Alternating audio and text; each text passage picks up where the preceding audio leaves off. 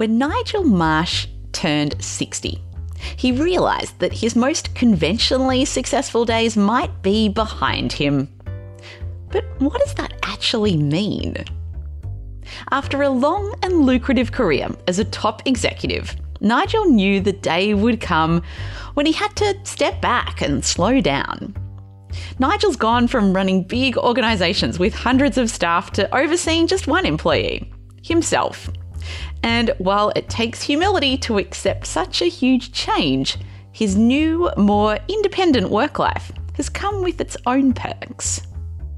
So what is the different kind of success that Nigel has found after turning 60? My name is Dr. Amantha Imber. I'm an organisational psychologist and the founder of behavioural science consultancy Inventium, and this is How I Work, a show about how to help you do your best work. On today's My Favourite Tip episode, we go back to an interview from the past and I pick out my favourite tip from the interview. In today's show, I speak with Nigel Marsh about his work self-identity changing significantly as he approached turning 60.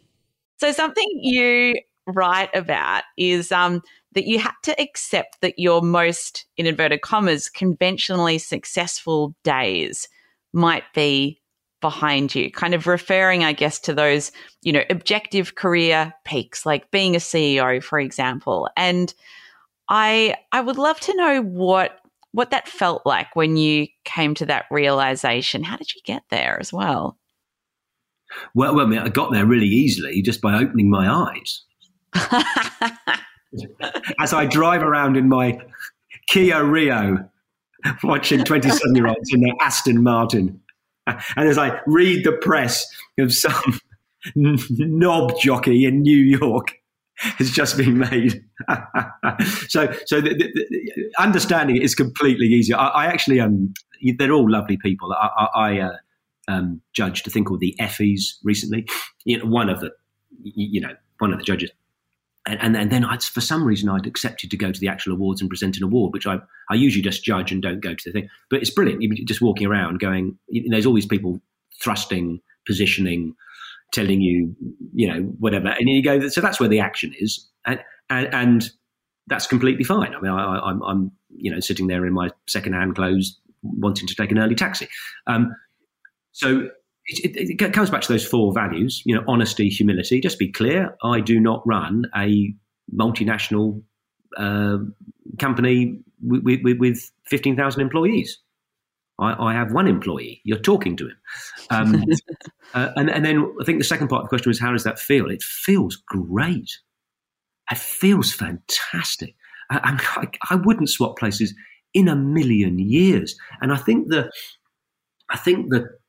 key, again, back to those four values I spoke about, is the honesty part.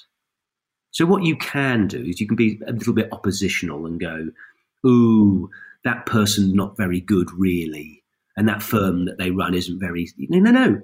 She is really, really bright and really successful and earns lots and lots of money and is very powerful. Those are all the facts. And more so than me. And you go, great, as opposed to having to, the only way you can be comfortable with it is deny that he or she is. Does that make sense? You go, Rupert Murdoch has much, much, much more money and power than I do. But Nige, what I'm wondering, how do you transfer? Because I imagine, and we know each other when you were CEO of Leo Burnett and I was a mere minion on the shop floor, looking How up. Brilliant was I? Yeah, but you were the best CEO that I've ever experienced working for, and I say that not just because I'm talking to you, but as a CEO, I would imagine that you attach so much of your self-identity to that role and to what you do for work. How did you almost de-attach that and come not to measure your life by things that are, sort of obviously successful? So, gosh, that's a very good question. It is one answer is the Fat 40 and Fired experience. where from then I worked at it a lot. I didn't want that to be my identity. I was very committed to trying to do the best job I could and be good at that job, but not make it me. People might forget if they know me in Australia, but before I was a straight down the line conventional career warrior. So I've done that, and the way I was rewarded was I was made redundant. So that's a useful lesson. You go, well, so I did what everyone else said, and I obeyed the rules, and I got flipped onto the scrap heap. So then when you met me at Leah Burnett, that was post my year off, having done some reflection and coming back. So different to if you'd known me when I was the CEO of my first agency in Australia. I'm still hopefully good at it and a nice bloke, but I was, I hadn't done the serious, proper reflection of how I wanted to be. But a second part to this is me giving up drinking was quite a instructive process in other areas of my life.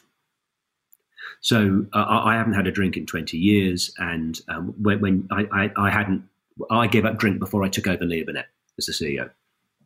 And the process of giving up drink, which was not easy if you had based your life around alcohol, which I had for the previous 40 years, you discover that it's down to you. And so I learned about putting meaningful, permanent change into your life. It just happened to be I learned it about drink. You go, if I'm going to make this fundamental shift in my life, I can't be doing it for the affirmation, attention, and approval of other people. And I can't be doing it expecting the support of other people. I mean, nice if I got it, but I can't be expecting it. It's a real proper, if it is to be, it is up to me type deal. And I meant it, so I gave up drink, and, idiots would try and get me to drink or mock me for not drinking, or I wouldn't be able to go and have friendly, nights out or whatever. But it was, this is going to happen. The main thing's the main thing.